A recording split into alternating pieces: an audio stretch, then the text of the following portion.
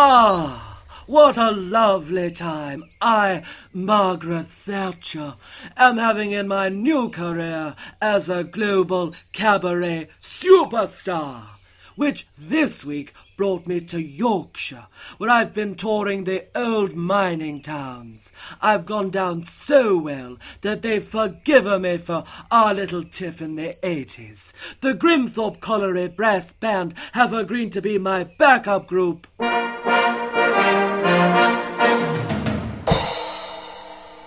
Not quite my tempo. And even Arthur Scargill came to the stage door for an autograph. So I've decided to phone up David Cameron to tell him to reopen all the pits. Now, I've just got to find him on my phone. David Starkey, David Icke, David Beckham. Oh, I really should delete the numbers of all my one-night stands. Ah, here we are. David Cameron. Margaret! Mrs. Thatcher! Ah, my backup dancers, Hessel and Tyne. Bright young talents, fresh out of drama school and hungry for work, which is why I don't pay them very much. What can I do for you boys? There's been a scandal in Parliament. And a documentary about UKIP. Ed Balls talked about his sex life. And we can't work out what colour this dress is. Scandals, documentaries, Ed Balls' sex life. I'm afraid Yorkshire's going to have to do without all those coal mines. Tell David C to just frack here instead. Britain needs me, and there's only one thing to do. I'm going to have to record another episode of Margaret Thatcher, Queen of Podcasts.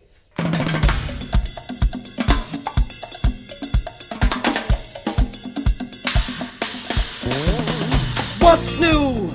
Buenos Aires. I'm new. I want to say I'm just a little stuck on you. You'll be on me too. I get out here. Buenos Aires. Stand back. Because you know what you're going to get in me. Just a little touch of, just a little touch of, just a little touch of star quality. Welcome to episode 2 of Margaret Thatcher, Queen of Podcasts, with me, your host, Margaret Thatcher. And welcome back to my fabulous suite at the Ritz, where I'll be chatting about all the current events of the day. It's like an episode of Loose Women, only with fewer menopausal histrionics.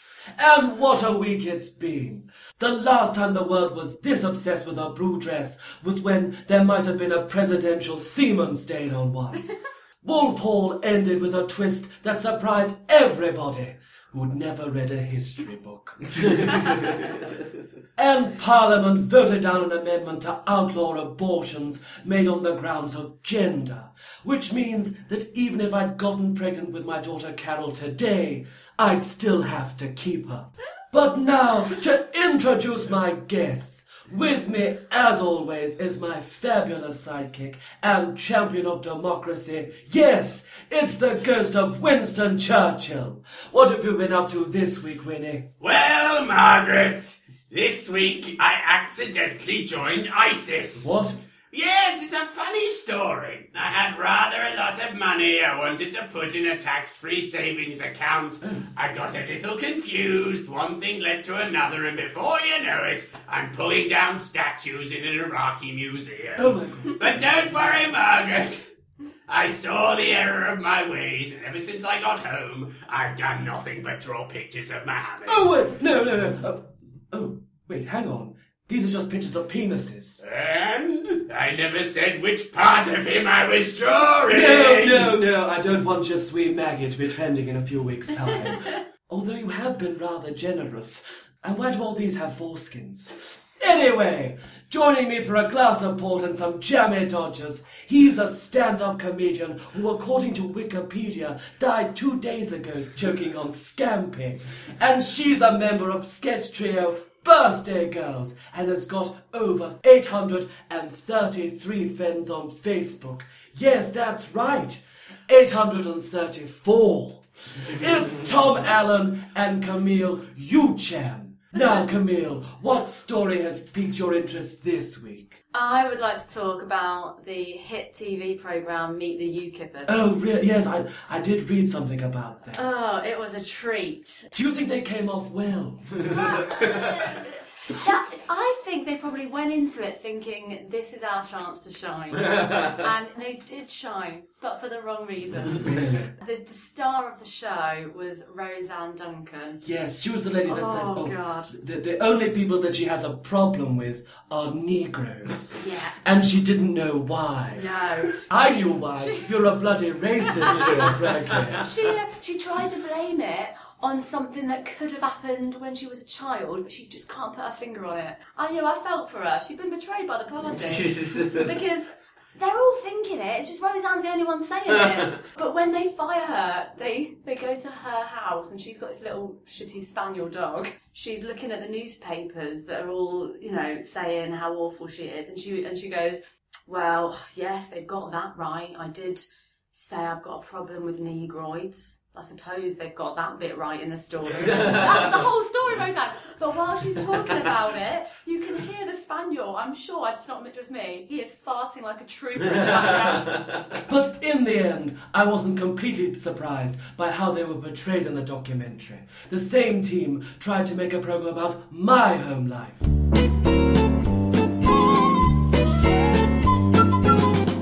It is true, though, Dennis. One does have to be careful about what one says these days. Oh, yes, Margaret. That having been said, there is one group in society that I do have a problem with, and I don't know why. It's the... Turn off the cameras! As you can see, it didn't quite work out. Now, Tom. Hello. Hello, dear. I believe your eye was caught by a certain item of clothing this week. Yes, the furore that happened over a dress that was white and gold or blue and black. No one could decide. And it became an internet sensation. I feel like the internet is just the whole world just poised just to jump on a bandwagon. And quite tedious bandwagon. I mean, the way people are going on and on about it, it's a bit like, like the royal wedding or something. Everyone's like, you've got to be interested in this. It's like, I don't know, am I interested in this? Yes, you are, yes, you are. She wore a lovely dress for that. Lovely blue dress. Lovely blue dress. What's the outcome? That no one's going to be allowed to wear dresses anymore. Now, my own highlight of the week was the Channel 4 documentary Dispatches, that looked into the culture of members of the Houses of Commons taking on other jobs. And we're lucky enough to be able to play a clip for you now. Members of the House of Commons are full-time employees, but that doesn't stop some of them looking for jobs outside of Parliament. My services are available. Former Home Secretary Jack Straw. I'm a bit like a cab for hire, really. well, I'm exactly like that. That is what I am.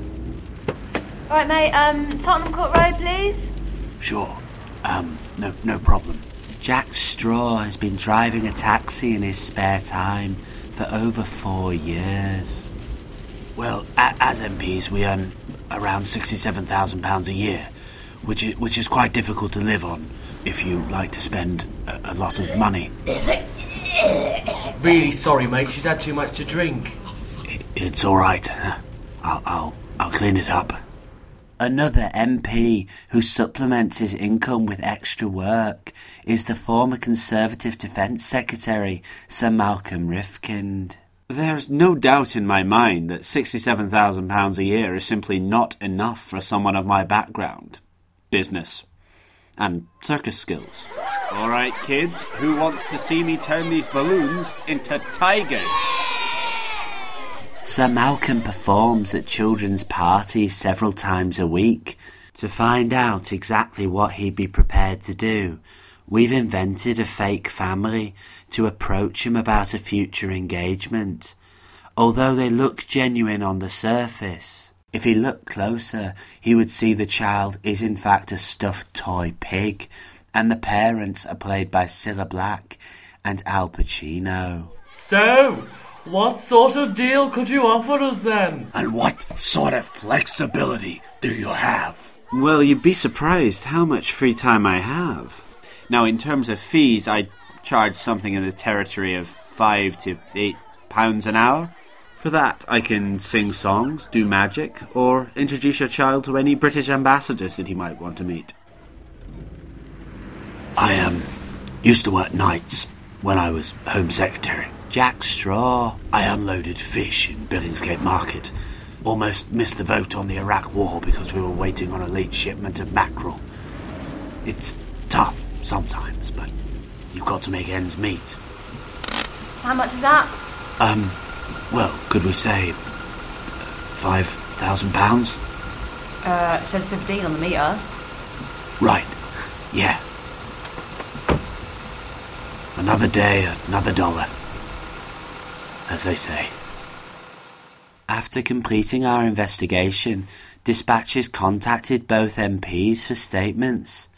Curiously, both denied any wrongdoing, disputed the events in question, and cast doubt on the fact that individuals named Jack Straw and Sir Malcolm Rifkind even existed in the first place. Delightful. So, Tom and Camille, what's your opinion on second jobs? Do you think that MPs should be allowed interest outside of Parliament? Or, as with computer files, when you pull out the USB stick without ejecting, does it lead to corruption? I think, look at them, they're both what? Are they both pushing about 70? Let them earn a few bob on the side. Like, they're aware they're going to have to go into care homes sooner or later. Let them have another job. Definitely. I mean, I didn't need a second job. I had a second source of income. Dennis. I think it's probably a good thing for MPs in a way, because then they can get an idea of what it's like to be an ordinary working class person in this country. That you have to have 2 jobs. Exactly. Apart from they're earning £5,000 a day That's the for main it. difference. Yeah, but That's what benefit cheats are. That's what the Daily Mail told me. The thing I don't understand is that somebody was prepared to pay £5,000 to hear Jack Straw speak. You can get Paul Daniels for $3,000 and Debbie McGee and the Chuckle Brothers, the Crankies. What do you think will impress the Chinese more? Jack Straw or Andy Peters and Ed the Duck? It's not rocket science! The Chuckle Brothers is a dodgy one at the moment, aren't they? Are they? Aren't they involved with, the old paedophiles? nothing libelous about speculating on that. not as in they did anything bad, but haven't they been given evidence about... Who else, dear? I mean, is anybody... Maybe the guy from Bodger and Badger. Badger. Definitely. I had a photograph taken with Rolf Harris once. Did you? He was painting a children's mural. Did he paint you like one of his French girls? Well, moving on. If you watch the Brit Awards, and I think we all did, you might have witnessed Madonna taking a bit of a fall. But although she's known for changing her onstage persona over the years, this was in fact an accident, and not an attempt to rebrand herself as a latter-day Frank Spencer. But just as she said on Twitter, it's not how you fall down, but how you get up that's important. So she's here to perform one of her classic hits. I'm very pleased to welcome Madonna! Madonna's going to be on the show. That is so impressive. You've got Madonna. Madonna's going to be here. Madonna's here. Oh, here she goes. Oh, I love this song. Oh, dear, no. Oh, that hurt. Ooh. Oh, she's getting up. Well done, dear. Carry on. Yes, dear. Oh, no, not again. Ooh. Ooh, 3 times. Ooh.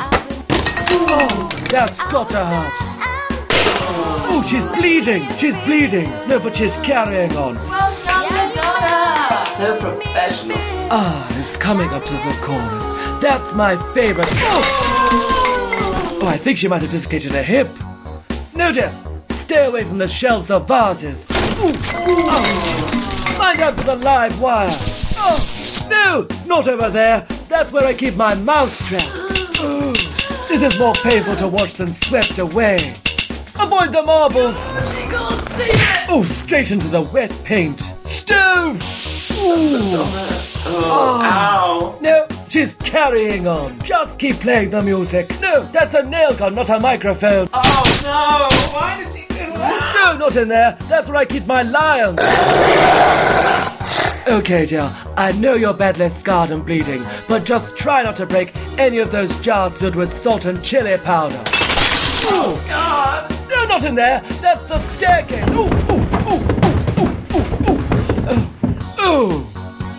She's okay. I can see her out the window. She's on the street. Skateboard. Ooh, she's going down the hill. Look out. Train. She's okay. She's okay. No, don't light a match. You're surrounded by Dinah.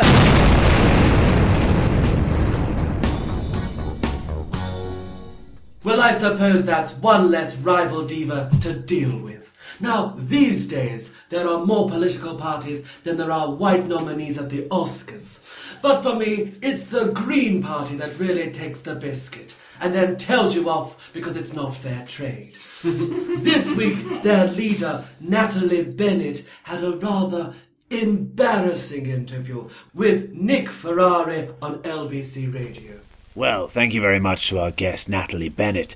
Natalie, I couldn't help noticing you're eating a Kit Kat. I was just wondering how much it was. I'm rather peckish. Right, well, that's Just if you remember, I've got 45p in my pocket, but I can't remember what the machine charges. You got a total cost. What we're looking at in terms of the figures here. Yeah, just roughly. I don't even need to know an exact figure. We're looking at a total spend of... Sorry, yes, as you can probably hear, I've got a huge cold. Oh, I'm terribly sorry to hear that. I'm quite hungry. I'd like a Kit Kat.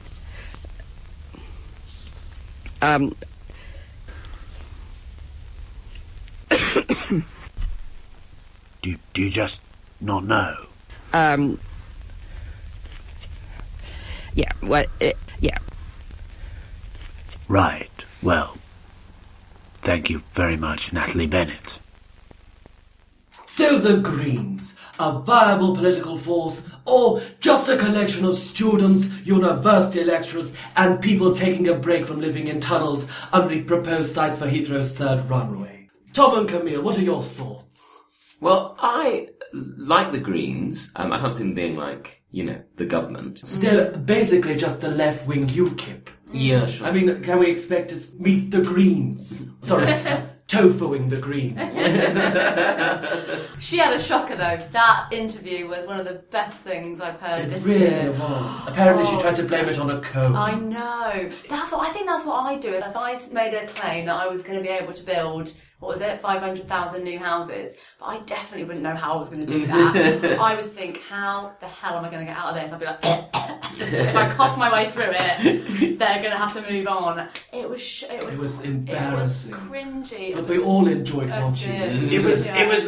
It was like Colin Firth at the beginning of the King's speech. It's like, someone call Geoffrey Rush. Sort this woman out. Get Helena Bonham Carter to sit on her stomach. The Russians are mobilising. They're becoming aggressive. And when war is declared, Natalie, that's whose voice I want to hear inspiring the country. Now, you all know my opinion on Ed Miliband. If the British public were Scarlett Johansson posing for a photograph, then he'd be John Travolta. If charisma were a contagious disease, then he'd be fully vaccinated. And if the Labour Party's chances of electoral success were a horse, then he'd be an employee of Don Corleone come to cut its head off. But last episode, he recorded a special report from us, and since then, he's miraculously gone up in the polls. Coincidence? He doesn't think so. So let's see what he has to say for himself this week. A horse is a horse, of course, and no one can talk to a horse, of course. That is, of course, unless the horse is the famous Mr. Ed. Go right to the source and... Oh, hi there, gang. Yes, it's me again, the suddenly slightly more popular Ed Miliband. I know, I don't know how it happened either. Maybe it was because Gillian Duffy decided to back Labour again. I've decided to back you again. Thank you, bigoted woman.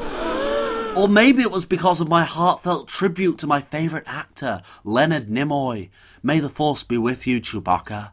But either way, the Miliband brand, or Miliband, is strong. And with the exception of Anton Deck, the voters are coming back to Labour. I even came up with a policy to celebrate. I took a long, hard look at tuition fees and decided that £9,000 a year is simply too much. Whereas £6,000, that's fine. If you're Jack Straw, that's only £1,000 more than you earn in a day. And yes, to pay for this, I would cut tax relief on higher earners' pensions. But I'm not afraid of having an unpopular opinion. I like the second series of Broadchurch. But listen, old people, if you're really worried about losing that money, just enroll in university and get a student loan. It'll be like £6,000 a year and you'll probably die before you have to pay it back. It's foolproof. But even though Labour is doing well, the election is not in the bag. Each and every MP has to fight for their seats, just like I had to on the bus the other day, because I don't care if she was wearing a badge, that woman did not look pregnant. And I know there are setbacks. We were all embarrassed when Ed Balls said that he was a long, slow burn in bed. Not least me. If we win the election, he's going to live next door. I'm going to hear that shit through the wall. But finally, on a serious note, I know that all of you were as surprised as I was to find out that Jack Straw was still an MP. I thought he'd left ages ago. But even though this has undermined the public's faith in Parliament, let me assure you that as an MP, I have never had a second job. I never had a job before I came into politics. I've never been asked to be a director of a company. No one's ever approached me to be a consultant, and any applications I put in were uniformly rejected. And that's why I can put my hand on my heart and guarantee to you today that no matter what happens in the future, the Labour Party is the only organisation that would ever have me as a representative. A horse is a horse, of course, of course. Thank you, Mr. Miliband. Now from one Ed to another, it's time to talk balls. Ed Balls, that is, who this week admitted that his love-making style was a long, slow burn, like virulent thrush. It all started when Mumsnet users began an online discussion about what different politicians are like in bed. They described Boris Johnson as fun, David Cameron as too arrogant to be generous, and another commented that they could vividly imagine Ed Miliband handcuffed to a radiator, presumably in another room where they were copping off with his brother. But what do you think? What would your favourite members of Parliament be like in bed, Tom? I always thought Bill Clinton was quite attractive, actually. So I probably would have been. But he's American, though. He's American, and I like Americans. What can I say? I quite like Andy Burnham. I'd like to do to him what I did to the country. Yes. Michael Portillo I always thought was quite attractive. Yeah, I met him once. Very charming, very twinkly. But, yeah, I think a lot of them now, I don't think... Like George Osborne. Kind of mad, something cold. Something very cold about him. I reckon Nick Clegg would do as he's told, don't you? I was just thinking that I think it'd be a good idea if it was mandatory for MPs to have sex with members of the public, if members of the public so desired. And my reason for that is I think we could cast a vote based on what they're like in the bedroom.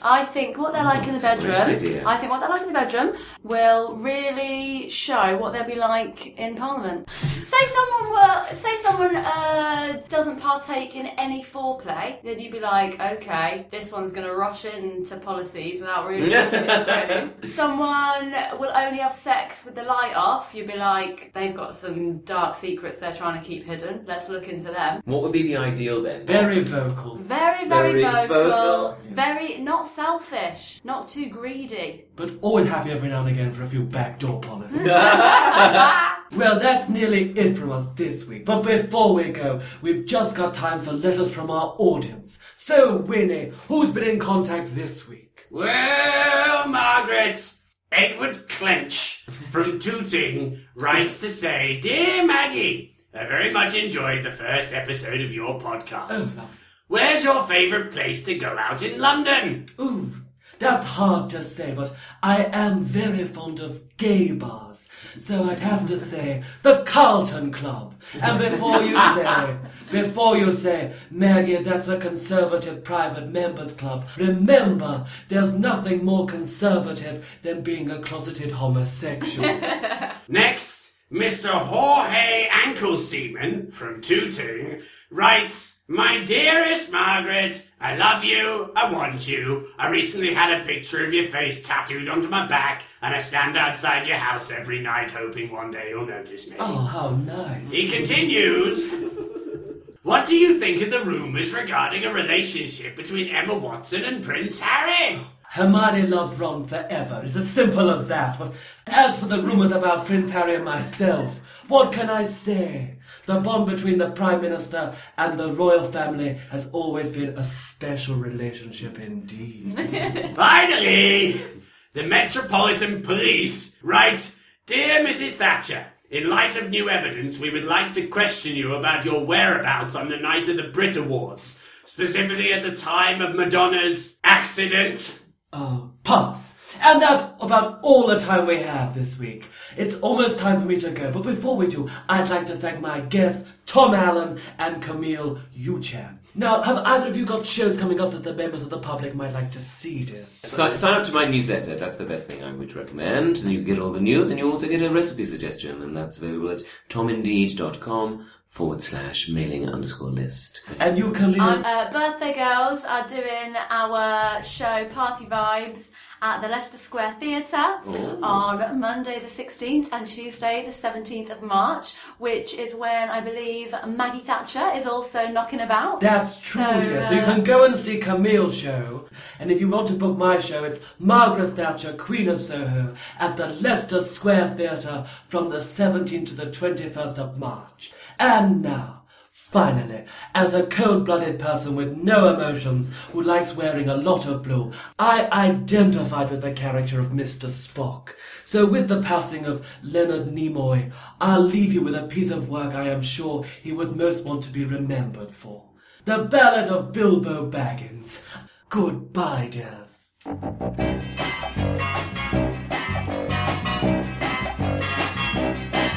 In the middle of the earth, in the land of Shire, lives a brave little hobbit whom we all admire. With his long wooden pipe, fuzzy woolly toes, he lives in a hobbit hole and everybody knows him. Bilbo, Bilbo Baggins, he's only 3 feet tall.